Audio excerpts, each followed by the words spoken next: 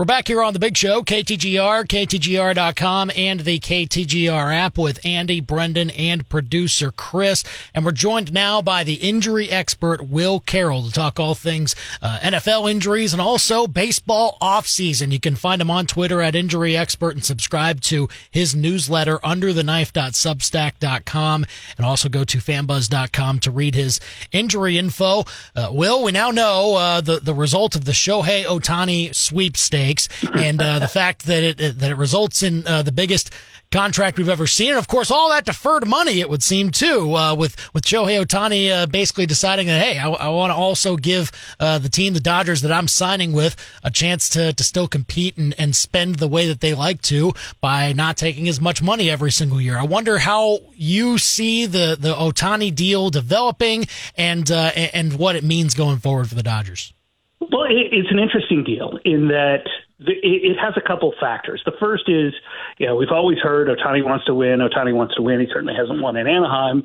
But this wasn't a Dodgers thing. But I think the Dodgers were more likely to be the one to say yes to this because, if you don't know, the Dodgers owners are in insurance and annuities. And this contract honestly looks more like an annuity than anything else. First, it reduces the bill. No, it's not going to go down to $2 million a year, even though that's what he's going to put in his pocket. Instead, it's going to be $46 million. There's a number of things going on here. And I won't bore people with financial details because they're boring. What this does is it avoids taxes to some extent, and the state of California is going to take a really hard look at this. The second is that it does open space under the luxury tax for them to go out and sign, at least another pitcher. Is it Yamamoto, who is Ohtani's teammate and maybe the best pitcher they've ever sent over from Japan, including Ohtani? But he's going to take another $300 million. Is he willing to defer a bunch of money? And if so, where does that put the Dodgers in the longer term? Look, the Dodgers ownership, they're going to be just fine. Todd Boehly alone has spent over $1 billion in transfer fees, not to mention buying Chelsea FC. They've brought in a couple new owners, including a Swiss billionaire, Hans-Jörg Weiss.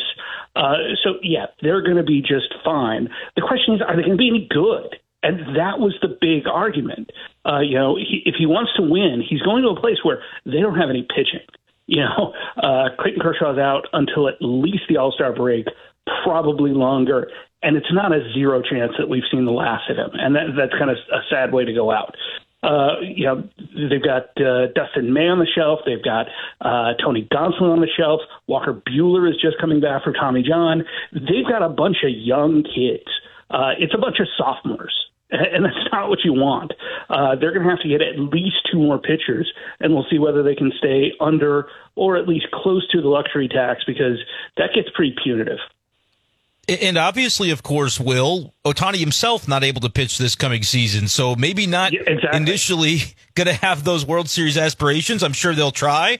But in your mind, to do a contract of this caliber, what would you believe that the Dodgers would consider a success? Do you have to win multiple World Series championships while Ohtani is there, or how do you view that one? Yeah, certainly that's the goal. I don't think they're going to lose money on this deal. They're going to be able to up their advertising. They're going to be able to keep that RSN deal. It's about the only lucrative one left and not associated with the Diamond Sports Bally's problems that a number of other teams, including Cleveland and San Diego, who basically had to shut down their free agent spending because they don't know what they're going to get from their TV money. The Padres have a lot of situations losing their owner. Now it goes to a family trust that has over 50 members, and Major League Baseball doesn't like that sort of thing. But, the Giants have done nothing. The Padres are unloaded Soto and aren't going to bring a whole lot of people in, lose Snow, lose Hader. We'll see where Hader lands. That one's going to be probably the next interesting one. Jordan Hicks is another one who might end up signing quickly. I've heard a number of rumors, including Texas for him, and I'm curious how Cardinals fans will take that. But, I think, you want to win. But at the end of the day, this is also, remember, for the owners, this is a business. They want to win as well, but I don't see them losing money. And if they can win, I'll be very curious. The other interesting part here is how does it affect them going forward? Because this is now effectively for them a 20-year contract. We've seen deferred contracts before. Bobby Bonilla, the famous one. Albert Pujols still has a contract with the Angels where he's getting about $5 million a year. So these are unusual, but this one is obviously a little more extreme. For sure. Will Carroll, the injury expert, with us here on the Big Show, KTGR and KTGR.com. All right, enough about Ohtani. Let's talk about the deal that we actually do care about from the winter meetings. That's Tyler O'Neill getting dealt away by the St. Louis Cardinals. I say a little bit tongue-in-cheek. But the Cardinals had indicated all week long last week during the meetings that this was a very real possibility, and they end up getting possibly some bullpen help for the coming future. I wonder what you thought about that deal for the Cardinals that we kind of saw coming based off of what John Mozeliak was saying. John Mozeliak did all but put a for sale sign and stake it in O'Neill. He wasn't going to get a ton back. He got a couple live bodies. Yeah, they could help, and they've lost a couple guys, including Hicks. Doesn't look like he's going to be brought back. And I'm still curious about Hicks. So good, so talented, couldn't stay healthy, but he could still be very, very useful to a team. So I wonder why they gave up on him so quickly. I do think there's some monetary limits that Mozeliak's working under. So, yeah, I think they need to get rid of more of these pieces and parts. Yeah, every time I come on this show, I talk about how these pieces and parts that they have are good, not great. They need to package 2 or 3 of them up, either get prospects back, get a live arm back, get a problem guy back, find somebody who you can fix. This isn't something the Cardinals have done in a while. I'm sure there's a couple young guys coming, but they've got some pitching. Is there a trade out there? It looks like they've gotten outbid for Tyler Glasnow, who a lot of people liked. Do they want to spend 20-something million for a return of Jordan Montgomery? I still think they need one more good pitcher, and they need to put one more potentially really good player on that field, with the Goldschmidt and Arenado kind of winding down on their time in St. Louis as well. Yeah, a lot to think about. We'll see what the Cardinals come up with for the rest of this offseason. Will Carroll, the injury expert here on the Big Show, KTGR. Let's transition over to the NFL and injuries that we're seeing across the league. For the Chiefs, they missed Isaiah Pacheco this past week. Clyde Edwards-Helaire did okay in his stead, but it's clear that you want to see Pacheco out there with his running ability and the way that he's been able to do that this year. But with his shoulder injury that he wasn't able to practice with all week long last week, I guess we'll find out how he's going to be used in practice this week. But what's kind of your inkling on how Pacheco is doing at this point? Yeah, I'll be very curious to see whether he's back in practice. If he's not back in practice by Wednesday, consider that a very negative sign. They just couldn't get him comfortable, and you can't go out there and re-injure that thing. He runs angry. He hits a lot of people. He's getting better at the blocking game, and it's largely because people don't want to get hit by him because he does it so hard, even if it's not always the best route to the guys. So getting him back is key. He's become their number one, their clear number one. Great find in the draft, and we saw that the Chiefs are beatable. When they make mistakes, when the other team doesn't, they're beatable. I mean, the Kadarius Toney play, that was one of the most beautiful plays I've ever seen. And I hate that, something dumb like the lack of discipline that Toney had on that play. But the penalties, this is the least Andy Reid team I've ever seen Andy Reid coach. So getting Pacheco back allows them to run the ball more, to have a credible threat on play action that makes the linebackers respect it. And that opens up Patrick Mahomes. And Will, if we had told you back in August that, hey, the Chiefs are going to have a little bit of a down year by their standard, we might have said, hey, good news for the Chargers. Well, that's not really the way things have gone. And now they're without Justin Herbert due to a fractured finger. What do you know about this situation, which seemingly will end his season? Yeah, it's going to. He had surgery today, a simple fracture, but it moved the bone. So they had to pin it back in place, make sure it heals up. That's just not going to happen by the end of the season. And frankly, the Chargers season is over. So now we get Elliott Stick, which sounds like one of those players that Madden creates for you. We'll see. But Brandon Staley's seat is very, very hot. And that's going to be a job people want. You've got a quarterback established. You've got some talent there. You've got the ability to build. and frankly, Los Angeles isn't a bad place to live.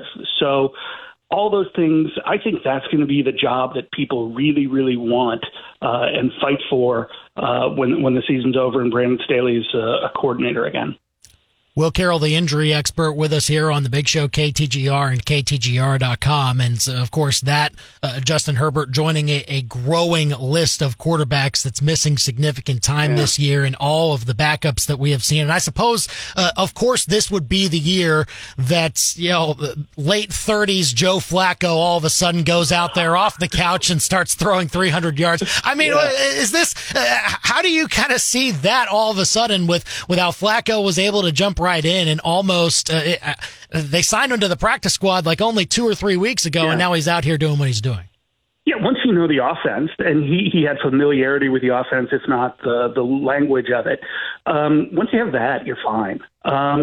We saw with Josh Dobbs, same sort of thing. He understood the offense. With the speaker, they could give him the verbiage that he needed to call the play and explain to him what he was actually supposed to do.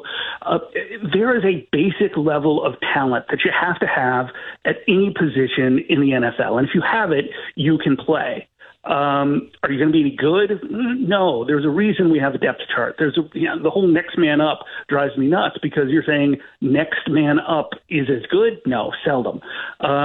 What's going to be interesting to me is that seeing that older guys like Joe Flacco can still go, and as many injuries as we've seen this year, I think the key case is going to be what do the Colts do with Gardner Minshew? Is there going to be a team out there that sees Minshew as, hey, he can go out there and be a credible mid-level starter who could bring my team over, especially if we're bringing in a guy like, say, Caleb Williams, one of these quarterbacks that isn't ready day one. If you can have functionally a bridge quarterback at a low salary, that's great. But on the other hand, how many teams found themselves in need of a good quarterback at number 2 this year and just didn't have it? I think we're going to see a lot more focus on that number 2 position. I've heard GM say, you know what, if I lose Tom Brady, we're screwed anyway. If we lose Aaron Rodgers, we're screwed anyway. True, but, I think if you can upgrade that position at a reasonable price, or even an unreasonable price in these days, that's going to be one of the key advantages some teams can have. Very interesting stuff going forward with how this year has kind of changed the thinking a little bit. Will Carroll, the injury expert here on the Big Show, KTGR. What's new at Under the Knife and Fan Buzz these days? Wow, would you believe I was talking about Ohtani?